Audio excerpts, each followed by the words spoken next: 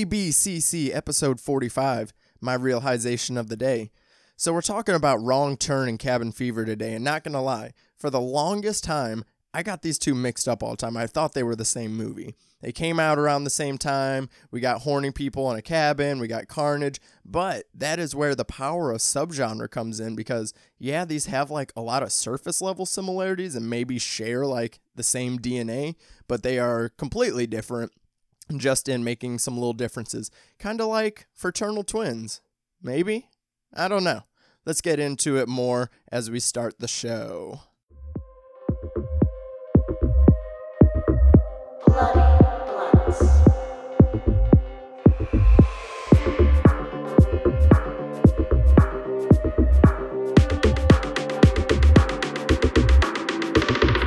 Bloody Blunts.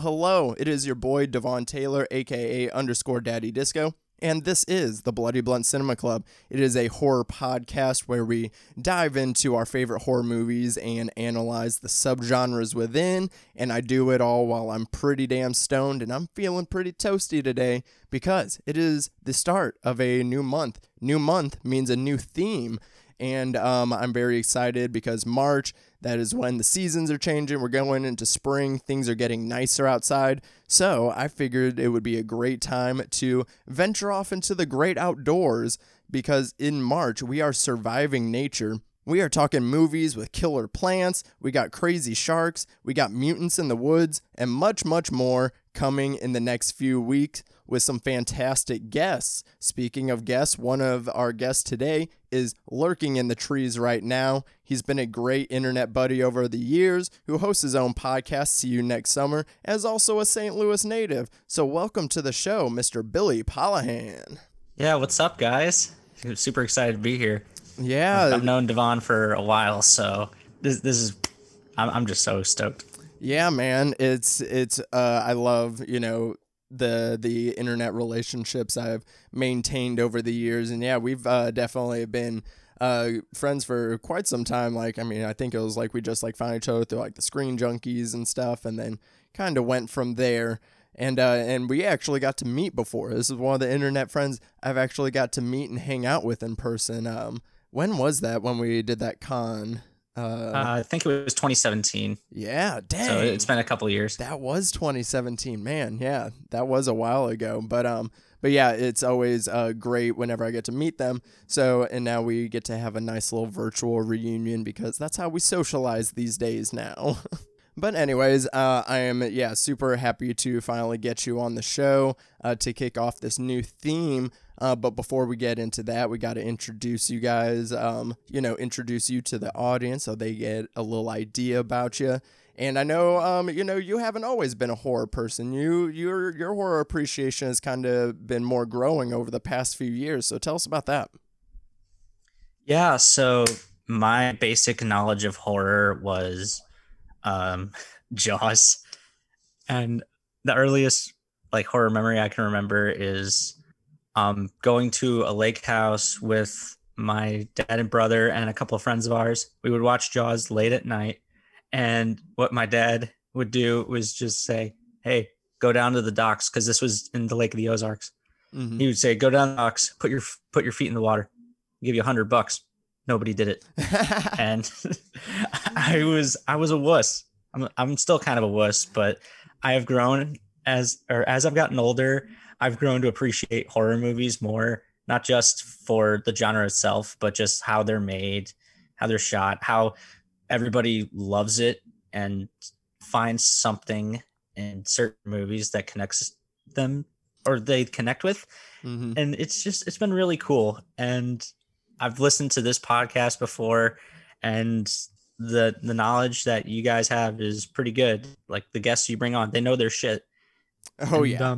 I mean, whenever I'm stoned, I definitely like have to make sure the guests are on point, because if they're not on point and if I'm not on the right page, who knows where the podcast is going to go. But yeah, they definitely bring their shit. And it's this podcast and the channel Dead Meat with James and Chelsea.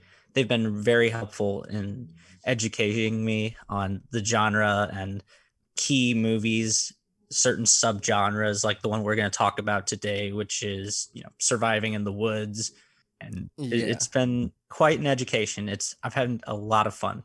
Yeah, it's pretty nice to like kind of, have stuff to be able to binge, and Dead Meat is so great. Like what I love is like how over time like the kill counts you start adding in like more behind the scenes stuff. I love how you mentioned, there's always great stories behind how horror movies get made. I mean, there's, movies, the fact that they get made at all in general is like, magic within itself.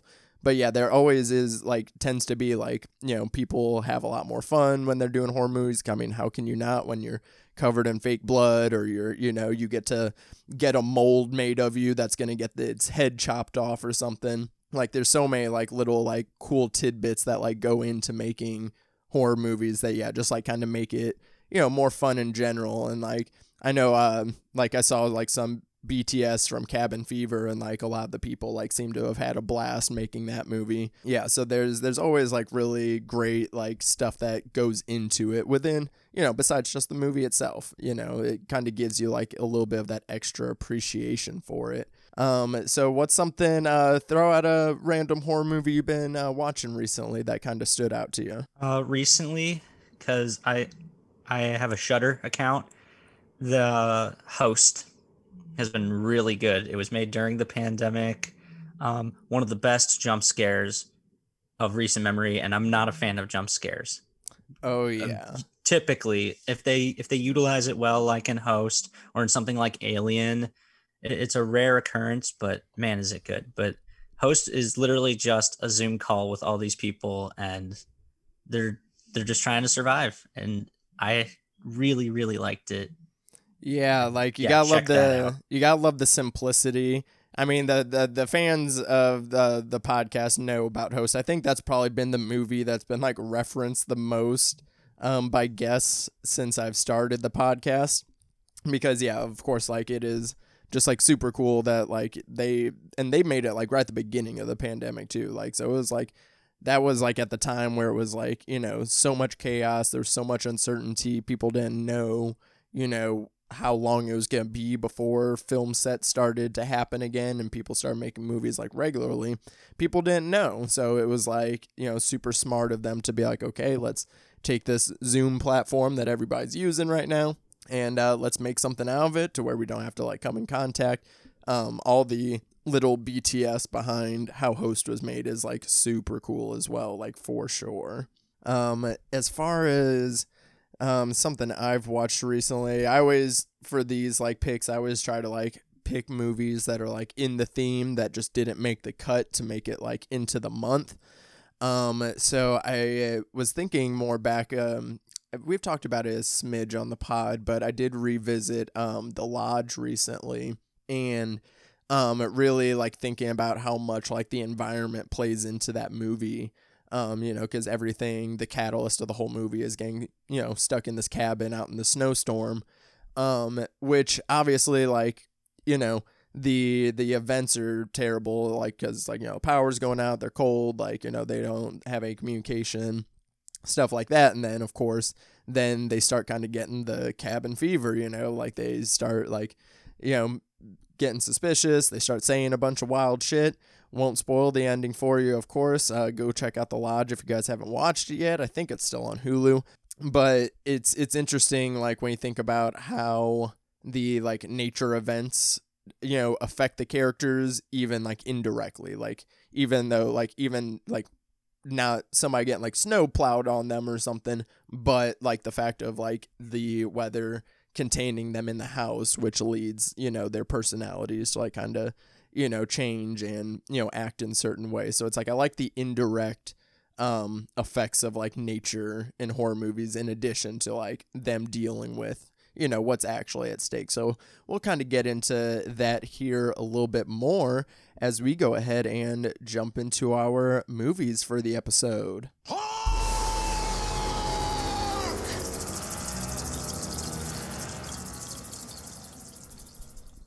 Wrong Turn, released in 2003, directed by Rob Schmidt. You can't have a more plain name than that because that's exactly the movie you kind of get. Wrong Turn is a very bare bones movie. Like it's like and these movies were very like particularly like came up a lot in the early 2000s. These like, you know, it's just a premise. It's some teens, or not some teens, that's Cabin Fever. These are adults, but you know, kind of who knows. So you got some adults in Wrong Turn that they are lost in the woods by different events, and they are stalked by some inbred mutant mountain men, and that's it. There's no themes to this movie. There's no like in-depth character study. There's not glamorous shots. It's just that's the movie, you know, and that's not necessarily a bad thing, because I will say this is like one of the more solid ones in that regards of just like kind of being simple. There's not a lot of style going to it, and like I think that's interesting that like when I think about early 2000s movies, it's hard for me to like pinpoint the director of a lot of those movies, because a lot of them didn't have like directors, you know, like, you know, putting their signature stamps on it. I don't know if it was because horror was just kind of a money game in the early 2000s versus, you know, now it's like, especially with indie horror, we have these directors, you know, putting their personality all over the film. But back in 2003, not exactly the case here. This was actually my first time watching both movies today. We are talking the original Wrong Turn, the original Cabin Fever. We're not talking the remakes. We're not talking the sequels either. I was back and forth on it. I almost denied Wrong Turn because I was like, maybe I'll do the whole franchise, but it just doesn't really interest me to really cover them all. But we'll get more into like the franchise stuff here in a minute. So, Billy, what made you want to talk about Wrong Turn today? Well, you said it before. It's very bare bones and simple, and that's a lot of what I look for in horror. That's just my personal taste, and also horror comedy. And this movie, well, it's not a straight up horror comedy, but it has some more. It's more light hearted, you know, and also it's got some pretty awesome kills. Yes, it does have that. I wanted that. I thought, okay, what's the stereotypical horror movie? It's in the woods. It's a bunch of teenagers / adults, and something goes awry. It is as stereotypical as you can possibly get. But that said, I had a lot of fun, and yeah, if you have faith in the cast, then or in your cast, you can have a good movie. Yeah, and it's not the worst. It's not the best either. And like you said, the Wrong Turn sequels, they're garbage. Okay, so I was wondering where your stance is on that, because like it's kind of odd to me that it spawned such a large franchise, because it's like you watch the movie and you're like, what more else do you want out of this, you know? And like, how many times can you just have mountain men killing people in the woods and like make it interesting still?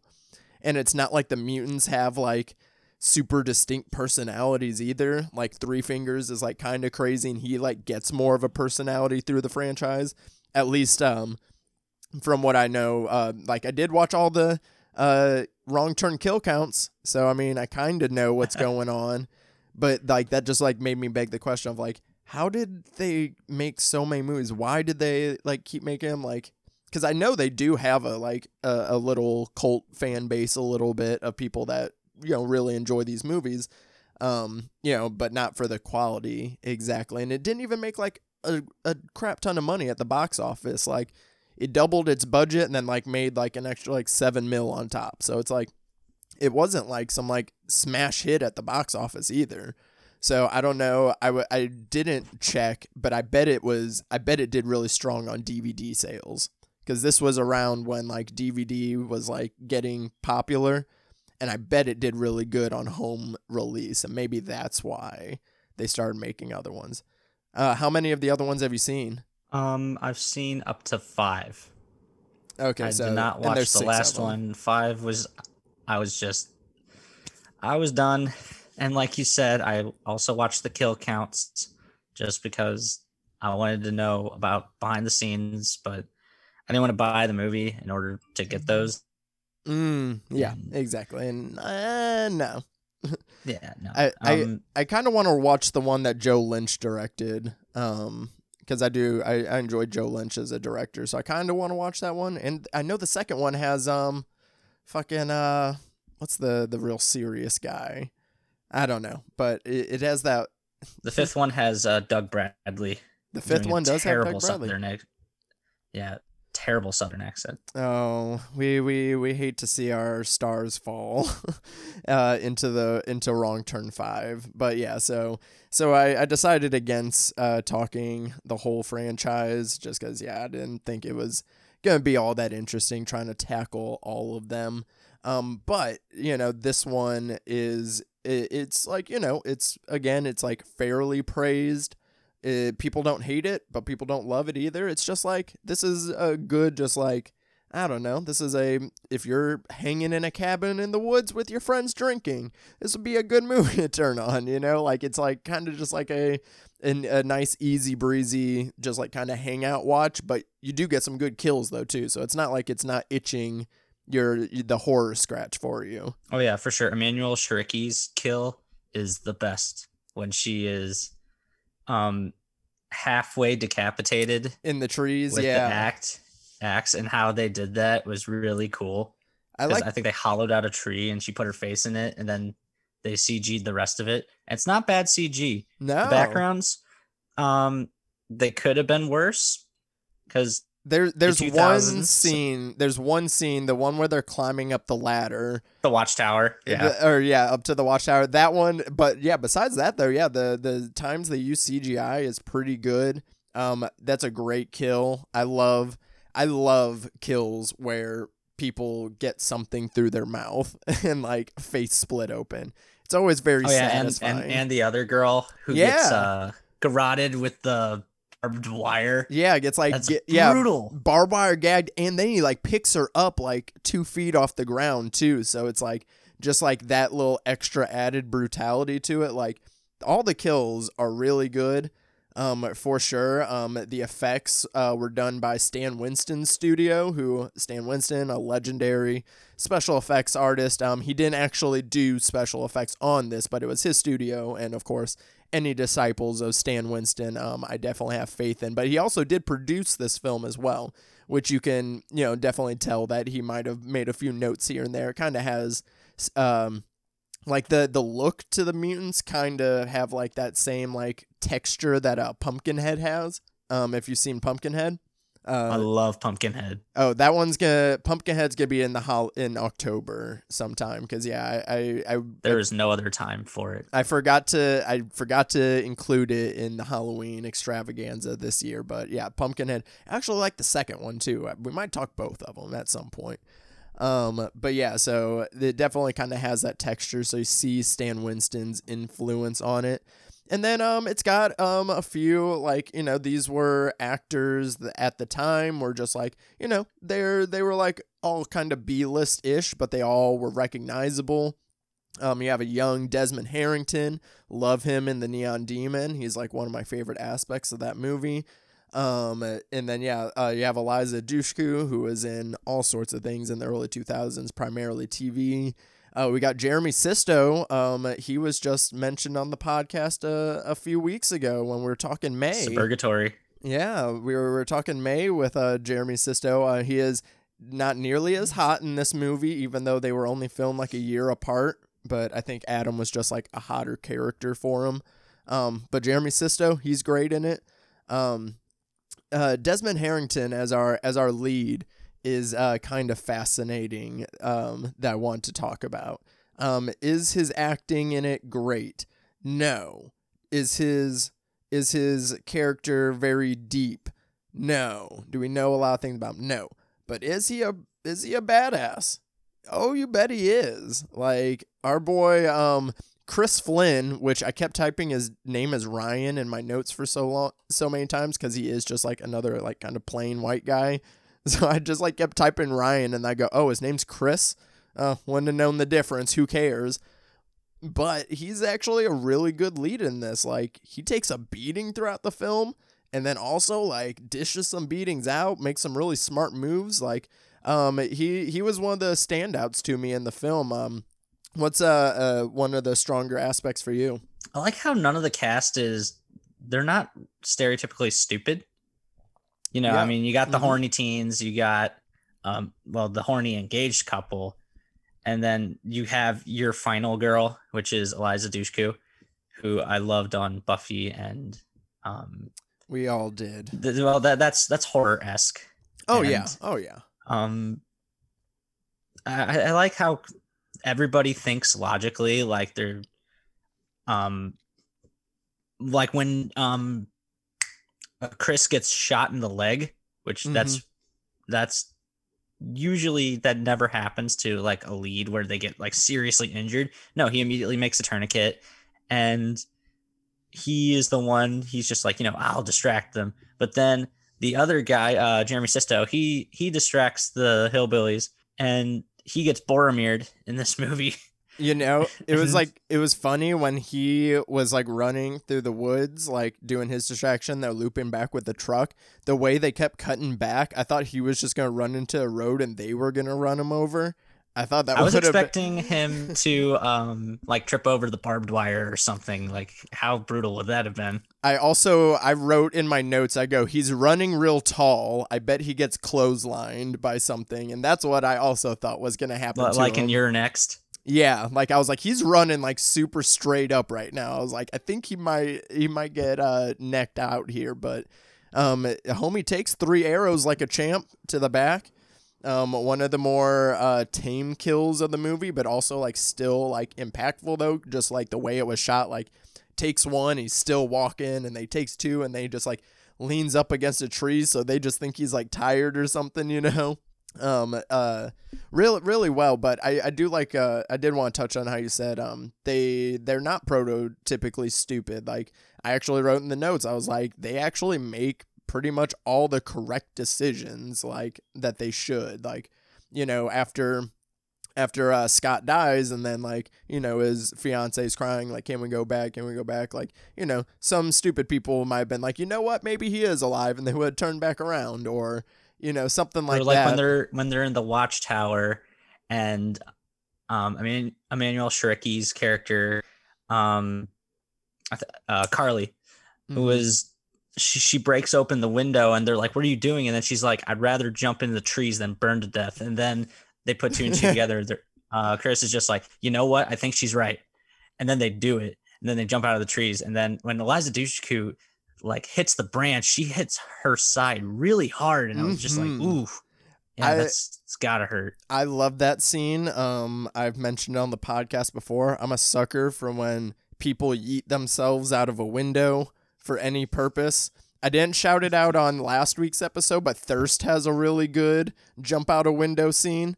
Forgot to mention that on the episode, but yeah, I love this one.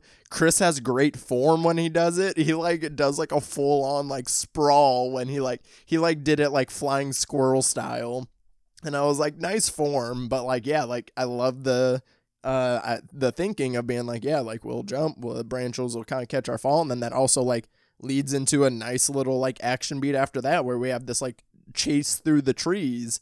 And we have, them trying to fight off Three Finger because he's like, climbs up like a spider monkey. And then they're like kind of weaving in and out and like chasing each other through the trees. I thought that was actually like I was like, oh, that's actually pretty creative. So it's like this movie has some very great like creative ideas here and there. But it's just like, I don't know. They did kind of a lot of other things just like kind of to the bare minimum, and I say that in the production, like, I mean, it has great production value as far as like the effects and stuff, but again, it's just like, it doesn't have like a very interesting look. There's not like very interesting camera angles or anything. There's not like any cool camera movements that like kind of add any dimension. Everything's just like kind of presented plainly, and I wish it kind of had a little more style to like match up with like some of the creative ideas it had with the kills. Yeah, I agree with you. It's shot very competently, but not uniquely. It's not like Evil Dead, where Sam Raimi's cameras, all his crazy camera tricks sort of make it stand out. It works, and if you want a nice, easy breezy, typical horror movie, this is the one for you. Oh, and yeah.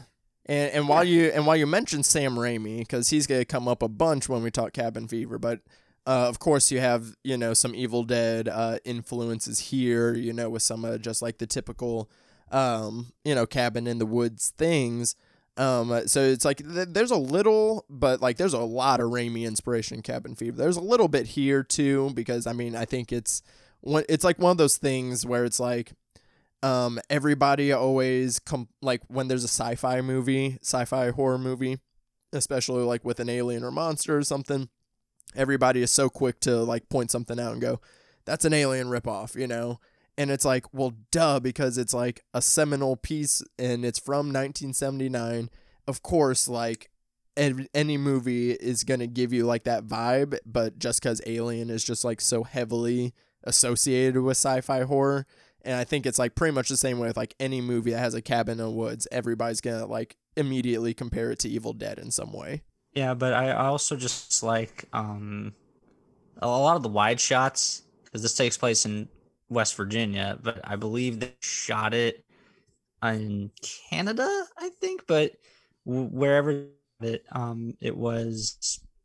looked really nice, and the production looks much better than most horror movies. Yes, like again, like very competent, and we are talking surviving nature and stuff, and I will say they definitely utilized the woods very well, like between having the random townie at the gas station. He was really funny.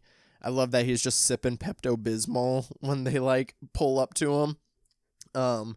But what I will say is like a lot of movies in the woods like have that habit of doing that thing where people are running through the trees and it's like super shifty and it's like hard to follow, and I hate that in movies in the woods. Like I think that's like the biggest like thing. Like if you're going to have a movie in the woods, you have to have a plan on being able to like shoot it clearly. And maybe that's what they were prioritizing over style. They were just like, let's just make sure everybody can see what's happening. And in that regard, I respect it. I'll give them a hand on that one. I think that a novice of horror like myself, or not really novice, but just a newbie, can really appreciate just it's a little bit of wasted potential, like you said. Like they could have gone the extra mile, but it's, again, I sound like a broken record, but I really do have a lot of fun with this. Oh yeah, you like the characters for the most part. You do root for them. Mm-hmm. Primarily our leads, and yeah, if you wanna taste of the 2000s, like some CD players and I love that. That's how the soundtrack. I love that that's how the catalyst of the movie is. Like, that is so 2000s. He makes a wrong turn because he's trying to clean a CD off that's skipping. That is the most 2000s way to put yourself into a horror movie I've ever heard of. But yeah, no, I'm totally there with you. It's like it's a fun watch. I guess the only reason I was expecting a little bit more is just because it has a franchise, it has these fans. So I was like, okay, like there's got to be like something special about this one. And it's like kind of the opposite. There's nothing special about it, but at the same time, like it makes it feel comfortable. And this would be a like good one to show someone that maybe isn't into horror nearly as much. They can, it's the gore isn't too grisly, but it's enough to where, you can get some reactions out of people. There's some tense scenes in there. And definitely enough to have some fun with. Yeah, another thing about this, I don't know if we're recording again. Oh, yeah, no, I'm still recording. Go ahead. Okay. Another thing about this movie is that does the mutant cannibal people pretty well. Because the only other movie that I can think of that's horror related that does this is The Hills Have Eyes. And that's done much better in that movie, I would say.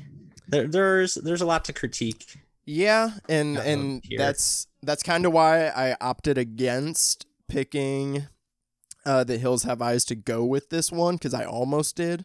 But then I was like, I think they're a little too similar. And then The Hills Have Eyes is like ups it on like every level, So it's like I didn't want to put them together, but I do especially like Alexander Aja's version of The Hills Have Eyes. Was almost made the cut, almost did. But yeah, like I appreciate this movie for what it is. I definitely will probably rewatch it at some point for sure. Just enough for the kills alone.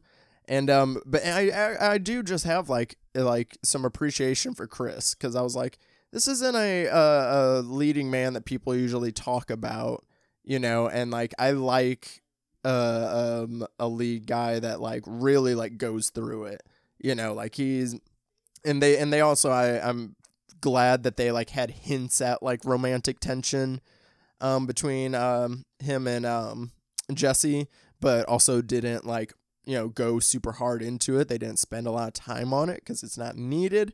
They just like kind of did it to alleviate a few moments here and there. So I like that he wasn't motivated by, you know, her. Like, I mean, he wants her to survive and he's like trying to help her and all the friends, but like he's not motivated by her, which I appreciate.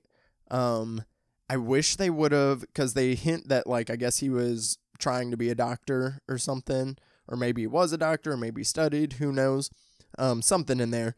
But like I wish they would have maybe like they could have just made him like a army medic or something, which kind of would have gave him a little bit more to chew on, but then also would have just like made sense like why he was like so inept at everything, and like because he's so cool and calm and collected, which at first I thought was hilarious, because when they first find the mutant's house and he opens the fridge and there's all the nasty shit in jars, he doesn't even react to it at all. He just looks at it, and they opens the Tupperware that has a brain in it and he just goes, uh-oh, just like that, like no nothing. Like he is just like cool as a cucumber the entire movie, which like at first I was like, okay, this is kind of weird that he like doesn't react to like anything, but I just like how he's just like he went into survival mode. Like he kind of dropped what little charisma he had at the beginning of the movie, and then he just like goes straight into survival mode. So gotta give a shout out to Chris in this one. Yeah, and I also think that him being like a doctor or medical student would make sense because they have to be calm under pressure. I mean, they can't afford to freak out or anything like that, and he would be used to dealing with body parts, and he would not be very squeamish. So I like that they mentioned that he's doing something in the medical field. It makes sense why he would do that. But again, it's hilarious because he's calm about everything. You would think that he would react a little bit. He sort of does when he gets shot. When you get shot, you're gonna react. But besides that, we don't see like hardly any moments of pain or anything. And I also have to shout out, the final showdown at the end. He goes to rescue Jesse, who is, of course, conveniently not killed in the woods like all the other victims are, but, you know, little plot hole, whatever. I guess they just decide to bring her back alive. He goes to save Jesse, rams the car through the house, and he starts setting it on fire. Like, he just comes in ablazing, he's throwing Molotov cocktails, and then he goes back into the car and, like, just, like, grabs, like, that crowbar and just starts fucking up that big one. Like, just no fear. He didn't even hesitate. He's like, I'm going to go toe-to-toe with this mutant giant. And he's on a bum leg and a bum arm because he, like, hurt his arm, like, when they dove through the trees or whatever. And he was just, like, no fear, he says. Is like, he just went in and grabbed that crowbar, and he's like, we are making it out of here, you motherfuckers. And I respect it. And I like how they, like, kind of, and they tag teamed him, too. You know, like, once she was free, she shoots one of them in the back of the head, and like while she's still like half tied up, and then they like kind of have to, tag team it. And I like the way that worked out. You know, she didn't feel like she wasn't like a damsel that like, you know, obviously she needed to be rescued, but she wasn't like a damsel in distress though either. Like she's a solid final girl. Like they didn't, you know, really put as much attention onto her being the final girl because like he kind of was more just the lead through and through, but they made a good combo though of leads. Yeah, and they blew up a car that was full of gas, and that was pretty cool to explode the building. Well, he first throws Molotov cocktails in there, and then one of them catches Sawtooth, I believe, on fire. and he's still going. And he just shoves a wrench in his fucking chest. Right? Like a pretty big wrench. He just shoves it in his chest. And then like Three Finger, who's alive because they knocked him out of a tree, they just bury an axe in his chest, and they ran over One Eye with a car, and they're all still alive. And I love he just like yeah, that's like fuckers die. Yeah, Literally. like they can't He die. says it pretty deadpan, but yeah, he just like die fuckers. Yeah, he just goes, "Why won't you He's like, guys I got die?" one shot. Yeah, he's got one shot from a shotgun, shoots the gas, and it explodes. And then they take the pickup truck that was there, and I like that they go back to the station just to take the map away, Yeah, just so people don't make the wrong turn. And yeah, then it's just a nod, and then they go off. yeah. That's it. And it's like it's like they end it so firmly and just like kind of whatever, but then of course there's mid credits that One Eye survived just somehow. So it's like, how did they survive? How are they gonna do all these sequels? I know they like do a prequel at one point, like backtrack a bit, and then maybe go on after that. I don't know, but yeah, it's just, you know, the movie. The movie, it starts and then it ends. That's exactly what I was about to say, and I was like, oh wait, that's all movies. but yeah, and I had a last note of Wrong Turn, the most 2003 thing. It ends with a song by Breaking Benjamin. I had to Shazam it real quick. I was like, which 2000s band was this again? Because like this was the 2000 genre of rock I wasn't into. I was in like the pop punk rock and stuff at that time, but not the classic 2000s rock. Like this is just rock music. Any final thoughts on Wrong Turn before we finish up? I just think it's a pretty middle of the road horror movie. You can't make a wrong turn if you choose to watch this. And yeah, no, I enjoyed it. I like those simple horror movies, and give it a watch. Decide for yourself. I think that noise is like the perfect epitome of this movie. You know, like that's exactly this movie. And middle of the road. I see what you're doing there.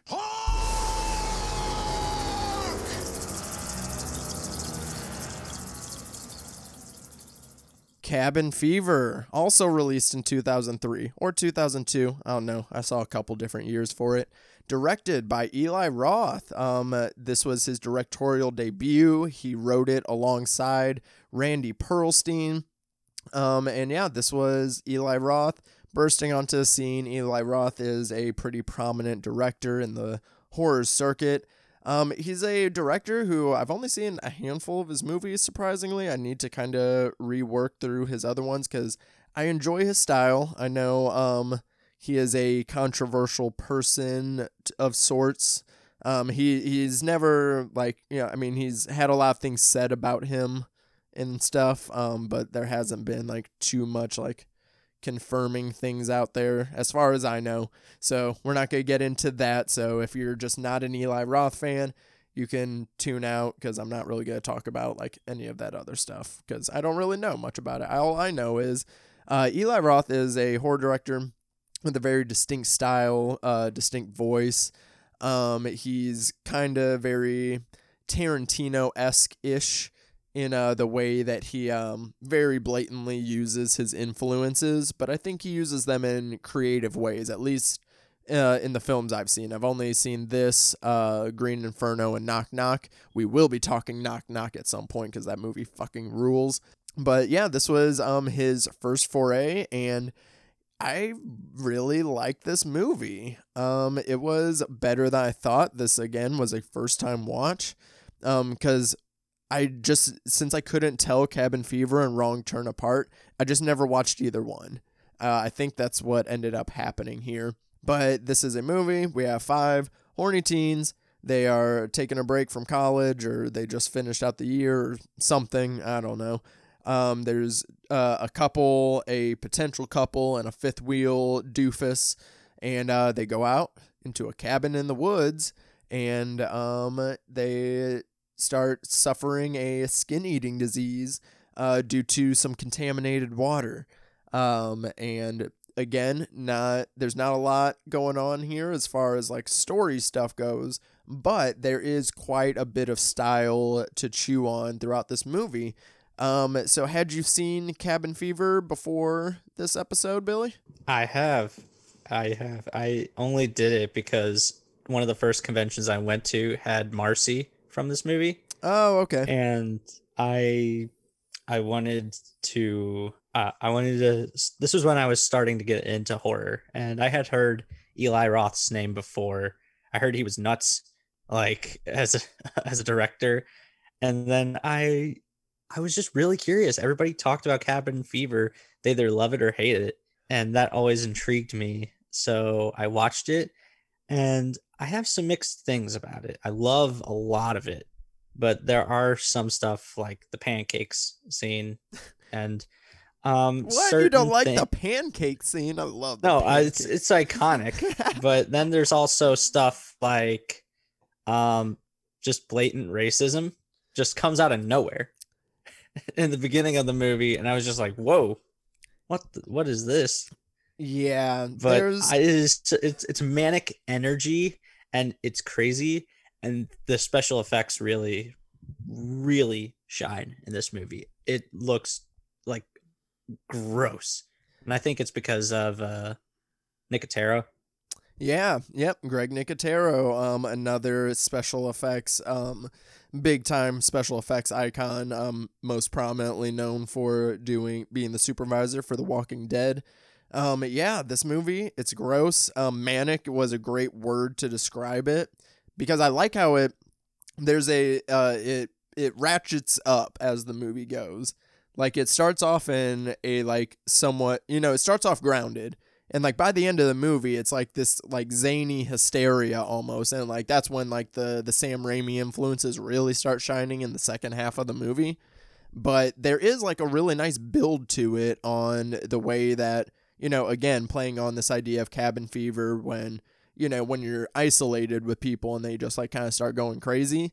And then that definitely happens. I like how we get obviously the physical manifestation of that, the cabin fever as far as the disease goes, but then we also still have like the, traditional representation of like, going crazy, having cabin fever. So I very much enjoyed that. So the comedy is definitely a controversial topic here, I suppose, or would be.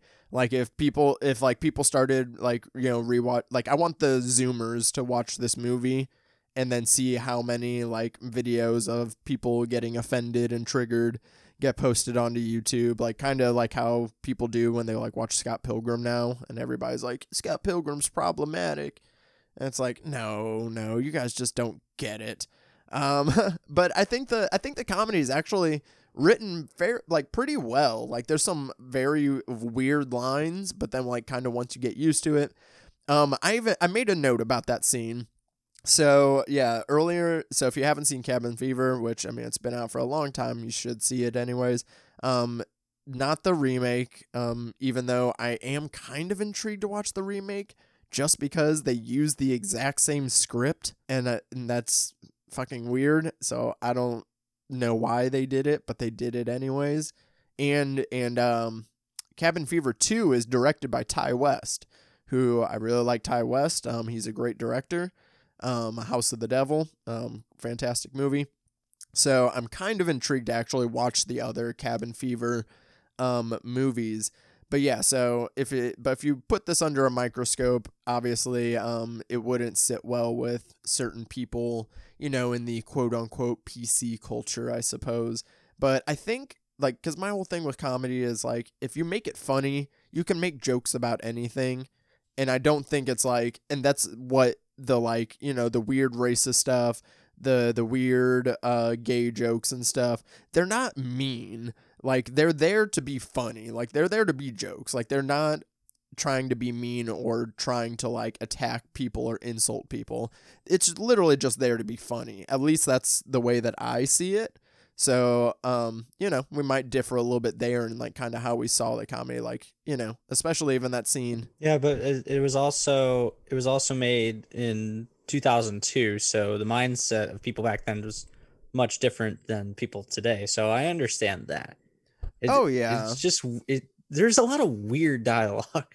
Oh, Like yeah. when that Bert, he's talking about masturbating and his dog licking his balls. Where Like, what did the that fuck? come from?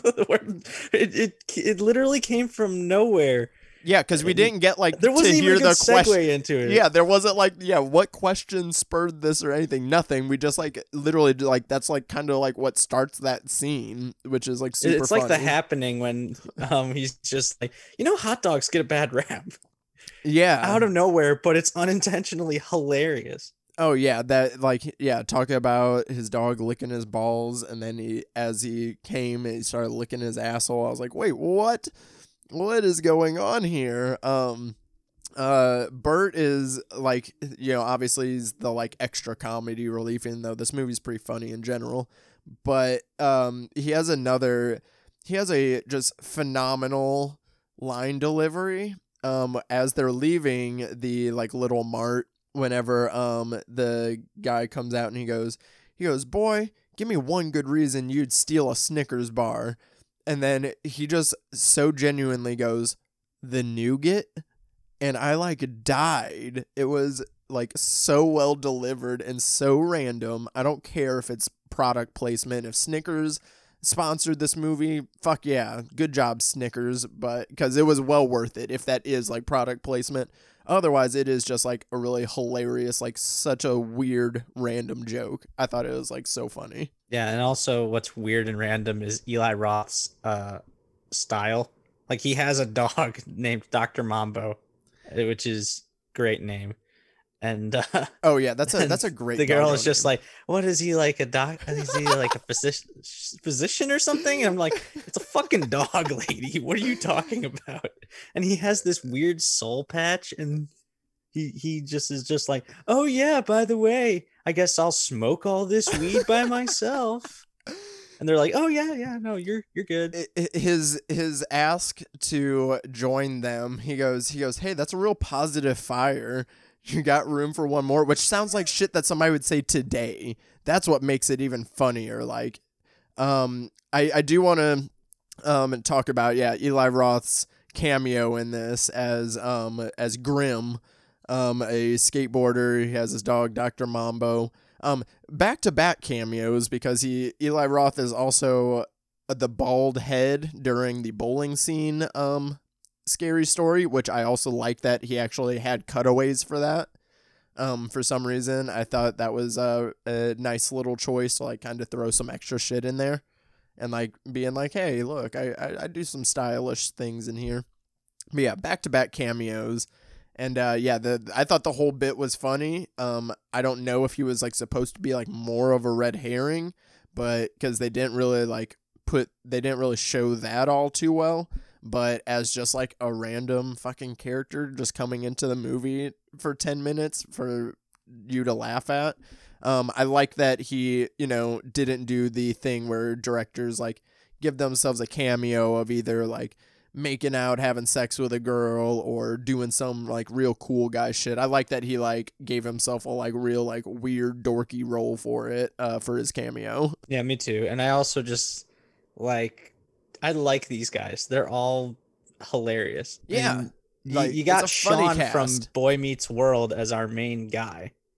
And it's so weird seeing, again, Sean from Boy Meets World telling a story about how these people were forced to watch each other die. And then it cuts to Eli Roth and as the bald headed guy, just with this big goofy smile. Like goofy is a word that I could describe Cabin in the Woods. It's really silly. But then once the infections start, it's like, oh God. Because you just cringe because it looks so realistic, and like I'm itching just thinking about it. Oh yeah, like I like that you describe it. Yeah, it's very silly, and I'd say even after like the infection starts, it still like maintains like that like zaniness. Like that's like how I said, like cranks up to like that Evil Dead, like very specific. Like this is like horror comedy. Like you're getting comedy out of horror moments in the second half of it.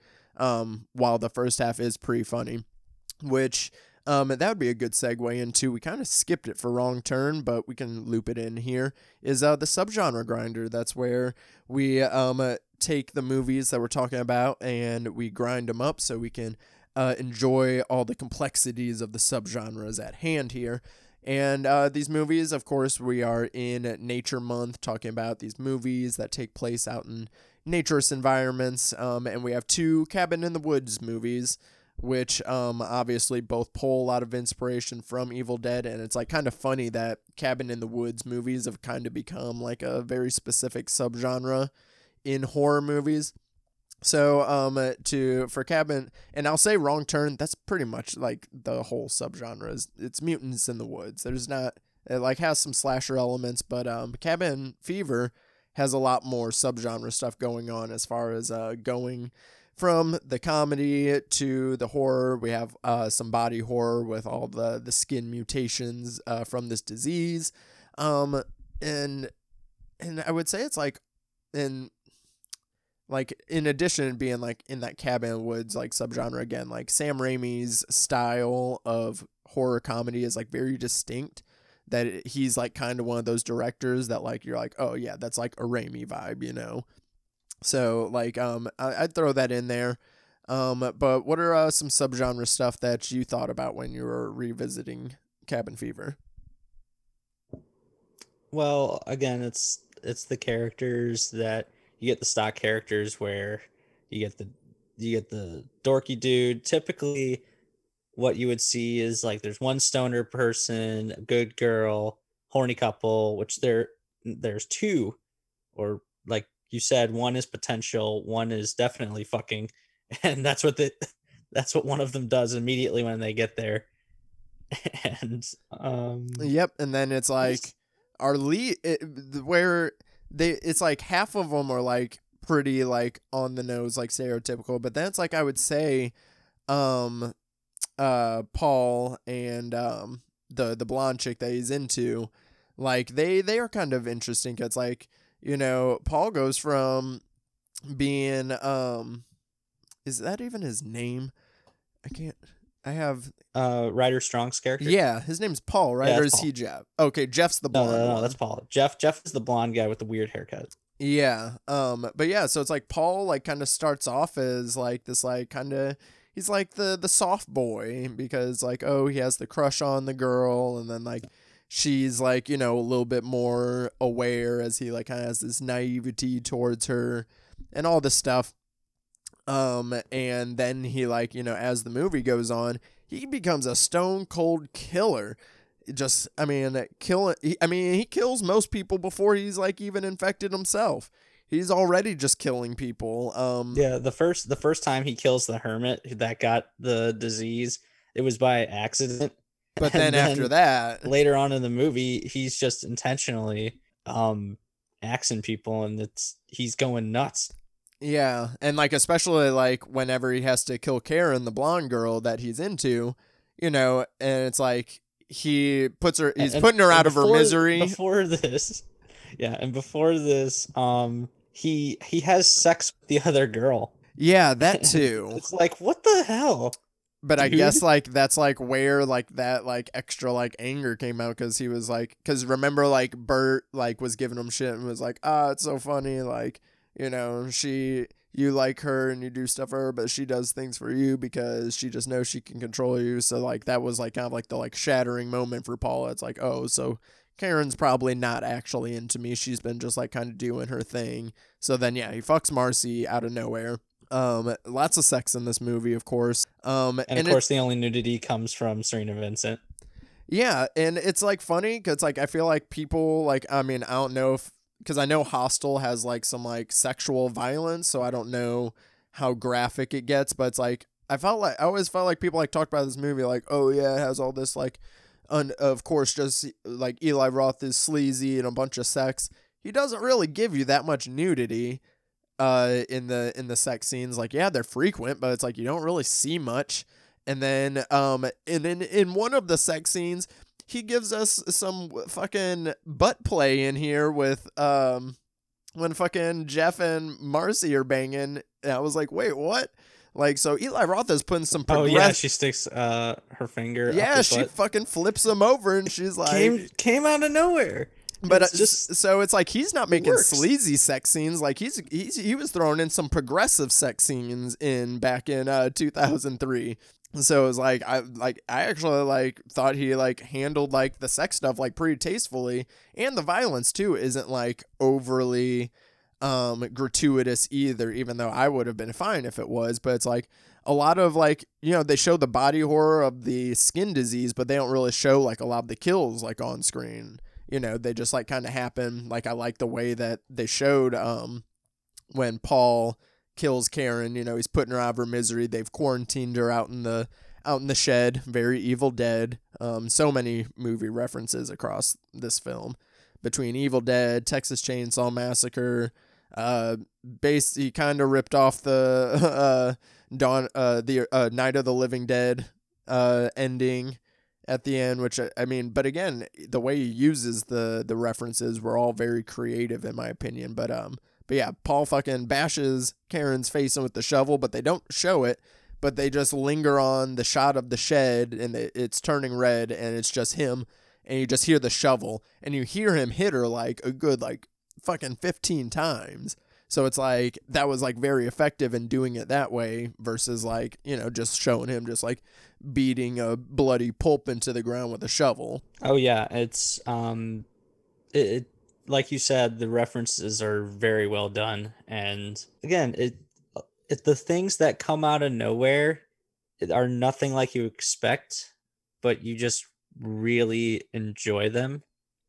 Yeah, And, like the deer. the like violence isn't ridiculous like in Green Inferno, where it's just it gets so violent that it's almost sickening. Here, it's when it does happen, there's a very good reason for it, and I actually feel like if you wanted to make a Cabin Fever remake, now would be the perfect time, especially with, you know, disease being rampant with the pandemic. You could do a ton of stuff with that. Yeah, like if they were gonna like, you know, remake it not with the same script like they did. No, definitely not But the same like, script. oh yeah, you could like totally twist it to like a 2020 like apartment fucking, or like small house. Like what if it, like, you know, a house of artists, 5 artists that all live in a 3-bedroom house in fucking in the valley over here. And then like, yeah, and then do like a Cabin Fever in that style, or just like, you know, you can be its own movie and then be like Cabin Fever inspired as well. Would definitely play up, which did make this like a pretty funny watch, because like there's Jeff walking everywhere just covering his face with like a little napkin, like kind of looking like a mask. And then like the reaction like Bert has whenever he's like, no, we're not letting him come in, and he's gonna touch everything, like your soap and your bags and all your shit. And like, yeah, so it is pretty funny. You know, watching it with pandemic brain. Yeah, but it was still a great fun watch. It's definitely more memorable than Wrong Turn, I would say, because the shit that they do is you don't forget scenes like when Marcy's shaving her legs and then her skin starts peeling off. That's So good. that shit just great. Like it's like beautiful gore. Like I like how they don't like they didn't have to like draw a bunch of attention to it. Like you see it from like the first time she like does it, you see it, but then just like the fact that the way that they like kind of keep going with it, and she like doesn't even realize it that she's doing it, which also super funny. I have a lot of female friends, and I guess I could ask my sisters as well. When women get sad, do they just go and take baths and then cry in the bath and then go, oh, this is also a good time to shave my legs? You know, just questioning her logic. I have no idea. I thought they would just like have ice cream and cry over something. Yeah, shaving my legs always if makes I get me canceled feel for better. that, I'm sorry. It's just that's the stereotypical thing that I've been taught. I mean, I wouldn't know. I'm a guy, so I don't know. I guess the next know. time I'm feeling sad, I should just go shave and see if it makes me feel better. I don't know. You know, I don't know how it works. But yeah, a super great scene. It's real Real gross. The effects look great. The effects on Karen after she's been infected are really great. The initial scene of Paul figuring out that she's infected, it's like somewhat sweet scene. Like, she finally actually is like showing some emotion, like, but she's also sick. So it's kind of not sweet. It's kind of like gross that he was like still down to like make some moves. But like, anyways, it's kind of a like nicely sensually done scene, like the like way he like shows his hand, like the way he's like touching her, but then like ruins it because like when he reaches down, and it's funny because like you hear the like the blood like squishy Oh, sounds, the squishing and all that. and then it's like Yeah, obviously you hear those sounds sometimes when you're getting sexy, so you don't think anything of it. So I like that. That's why like Sean goes, he's feeling up her like wounded leg, and he's like, man, I am soaking her right now. She is so wet. Instead of like, and then the reveal that it's all bloody and shit. Super gross. He banged 2 infected people. I love how immediately everybody barges in the room after, not after Right. like some time. It's immediate. No, well, those friends don't have sexual privacy because remember when Marcy and Oh, Jeff yeah, were at banging, the and very then Bert's just in the beginning, in the window. I was like, friends don't do that, even if you're like trying to be funny. Like that's just weird. that's just it's like the room where maybe I can join, and it's like, get out of here, Denny. His face You even fucking weird kid. No, privacy is a thing. Bert Should actually be respected. Come on. Bert actually looks like Denny. Now that I think about it, Bert has a weird face, and I was kind of thinking about his face. And also, there's the kid named Dennis, who is the best character, by the way, because he's biting people's hands and getting real excited about pancakes. I mean, that was so hilarious because it is like kind of a weird, like genuine, like parenting moment of like people being like, hey, why aren't you watching your kid? And then he's just like but then the parent, even though his kid bites them, still gets upset at them. Like still is like, well, no, it's your fault you're getting bit by him. Like, what do you mean? He's like, everybody knows that you don't do that to Denny. And and then Bert just goes, like, no, what? they don't. They're out of towners, you ninny. Oh, like literally Bert and Jeff's face when he said that. Like, what do you mean everybody knows that? Like, we don't know shit. But yeah, the pancake scene, it's so funny. Like, cause I always find it funny, like little kids when they like do shit like that, they like act like they're doing a bunch of kung fu at you. Like I always find that really funny. And then so like Eli Roth has it in slow motion, and he's just yelling pancakes. And I was like, this is kind of brilliant. I love this. I like that Eli Roth, he makes choices. We talk a lot about choices on the podcast, just like things that's just like, that was a deliberate choice that he made, that he goes, this is going in this movie, damn it. And I love it. All the random, like, kind of artsy shots. Because, again, it's like, because I think it also showed, like, at the time, and you see it, like, in, like, Eli Roth has, like, an interview show on Shudder. But, like, Eli Roth, like, loves horror movies. Like, he is, like, he's a real bro-y guy. Like, when you hear him talk, it's, like, kind of hard to listen to him talk because he's, like, a little too bro-y sometimes. But he also loves horror movies, and like it shows so much in this movie with like, the influences, but just like some of the wild swings he's taking, because he was like, you can tell he genuinely was just trying to make a really fun, gross horror movie. And like, I feel like his passion like really does come. So like him or not, like you can't say that the dude doesn't like have passion for what he's doing, I would argue that he might have a little bit too much passion for some people, because it comes off as very aggressive. And you're right, he's a total Chad, but he does love horror movies. If you have seen any interview with him, he will pull out a ton of influences, and he tries to put them in his movies, but in his own way. Only as someone as crazy as the Bear Jew would come up with the shit that he comes up with. Yeah, and again, I feel like that might have come from like, he was probably a Tarantino fan as a film student, and then obviously got to work with Tarantino. I mean, that was after this movie was made, but You can tell he probably like, you know, picked up on like how Tarantino like sort of does that with his influences. Like it's okay to like wear your influence on your sleeve as long as you're like doing something interesting with it, like not just like ripping it off. So it's like a lot of like the homage scene, like there was like one where it was just a close up of Marcy's butt to do the Texas Chainsaw like shot. It was just like there just to be like, hey, look at her butt real quick. You know, like that wasn't like very inspired, but then I like how one of the building blocks around the movie is like the first half is like it's like the first half of this movie is I Know What You Did Last Summer, with them like getting all paranoid on how they're trying to cover up what they did to Henry, and then the second half turns into Evil Dead. That's what this movie is. Weird. Yeah, but it does it really well, and I don't know. There's no other movie like it. It doesn't really do the cabin in the woods theme or subgenre like any other movie, just because of how outlandish it gets, especially with its dialogue. But also, again, some really awesome kills. I love when Paul kills Karen. As terrible as that is, it's done very tastefully. Yeah. And yeah, I'm really a broken record. There's not much else I can say. It's harder to describe it.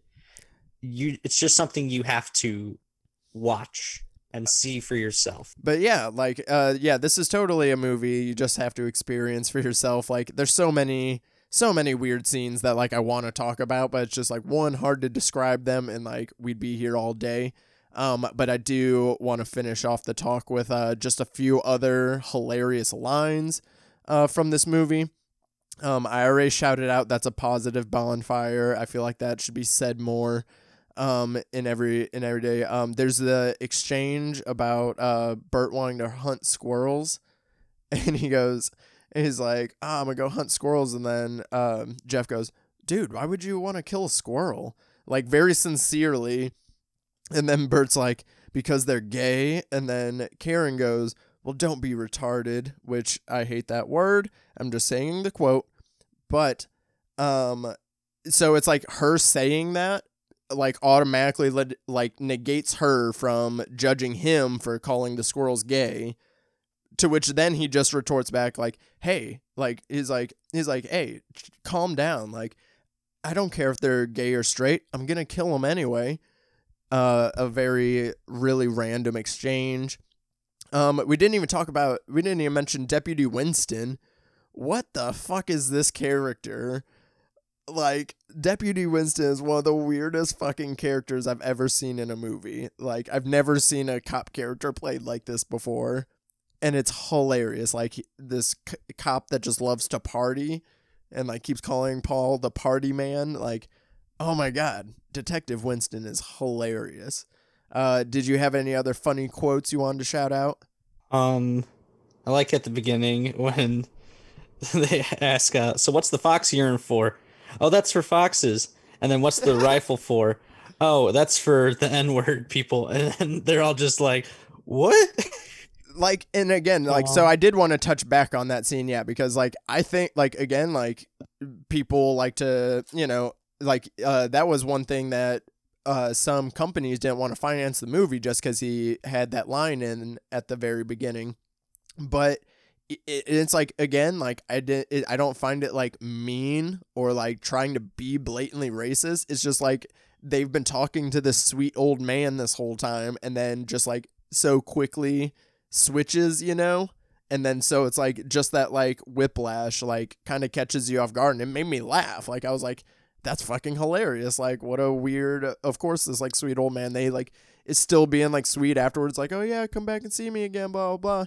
And then it comes like full circle, but then I guess he actually does like black people. He just was saying the N-word wrong, because then he's apparently friends with some black people that like came for guns, and then they jammed on the porch, and that's how the movie ends. Oh yeah, and I also love, hey dipshit, what the fuck? What are you, fucking Smokey the Clown now? Don't you mean Smokey the Bear? Just shows how like Bert is a complete idiot. Smokey And like he's laughing at the horror story, and then I think Karen is just like, it's not funny yet. And he goes, yeah, it is, you fucking slut. That one's really Like, funny. who talks? Nobody talks like this. Oh, like, I mean, just some of the lines, just like, yeah, the way they come out is just like super funny and super random.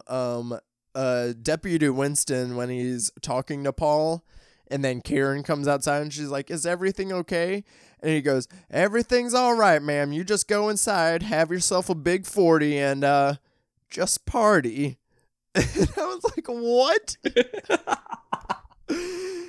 Like, Oh, the way he God. said it too is like so funny. Shout out to Deputy Winston. And then the last thing to close it out, one thing that just like I just wasn't expecting it, that completely caught me off guard. Shout out to Nathan Barr, the composer for this film. Yo, this score goes so fucking hard. It did not have any reason to go this hard for this movie, for a schlocky horror movie in the early 2000s, but yo, Homeboy goes hard because he like it progressively gets better and like gets like more chaotic as the film goes. And I loved it so much. Yeah, I immediately noticed that from even the title sequence, which I loved the title sequence where it just gradually gets redder and redder until it's completely bloodshot red, and it has this music and the violins are playing, and it's like, oh God, it feels very much like, something's gonna happen. And again, Nathan Barr, you're right, he didn't have to go that hard, but he did, and He we did that for appreciate him us. for doing that. He did that for us. The scene, there was two scenes specifically. The first one where like all the like mayhem is going on with Henry, like whenever they're like shooting at him and then they beat him with a bat and then they light him on fire.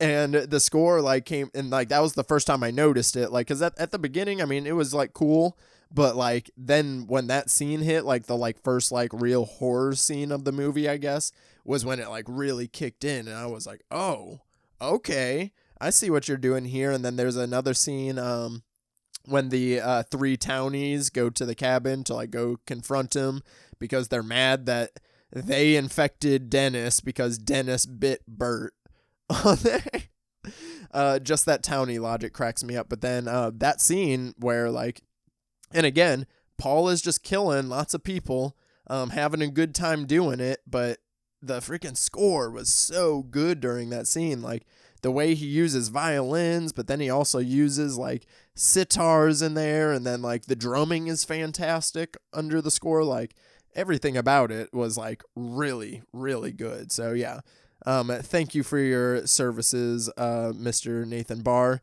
He did that for us. So to close out the episode, as we are kicking off this month of surviving nature, we are going to explore movies that take place in all sorts of terrains. We're going to be in the woods. We're going to be in the ocean. We're going to be hanging with some werewolves, all these different environments. So I want to ask you, Billy, maybe not even particularly just in horror movies, but in general, like what nature environment scares you the most? What nature environment? Just anything where you're isolated. So yes, the woods primarily, but um, I'm actually I'm a little. This is gonna come back full circle because of Jaws. I was scared of the ocean for a long time. I Mm-hmm. hate being in the middle of the ocean. It's Yeah. so freaky seeing miles and miles of water. I mean, it's cool, but at the same time, you feel like something is just lurking and is gonna get you, or it's like the shallows Oh, where yeah. you're on an island. Even where it's safe, it's not, safe. Like, Yeah, uh, it made me hate sharks for a long time, which I know is very unfair, and I know that a lot of sharks have been killed because of Jaws. Thanks a lot, Steven. Um, yeah, that is kind of but fucked up. yeah, if I had to pick, then it would be the ocean or just um being by myself. There's Okay. nothing worse than being by yourself in an unfamiliar place. True. So you'd be better. So if you were lost in the woods, you'd feel better though if you had somebody. Like if you were alone. Yeah, then like if I that's had a group of friends or something, even if one of them is competent, you feel much safer because you have people to rely on and you can get different perspectives on how to handle certain situations. True. Yeah, that's also. Yeah. I mean, there's like certain scenarios like if I was by myself, it wouldn't be the worst thing. Like, yeah, obviously, if you had people, it would help. But so, I mean, the isolation, I guess, doesn't get to me, but I am 100% with you. The ocean is the scariest fucking shit ever. I mean, because, like, yeah, like, think about it. Like, it's like 70% of the planet's covered in the ocean. We've only explored, like, I think it's like 15% or some shit because one, we don't have the technology to go deep enough without the pressure crushing us. So think about the fucking creatures that do survive down there. Like the ocean is the environment that is most likely to have real monsters in it. I say that not even as a joke. Like I live out in LA now. I go to the beach. I don't swim out deep.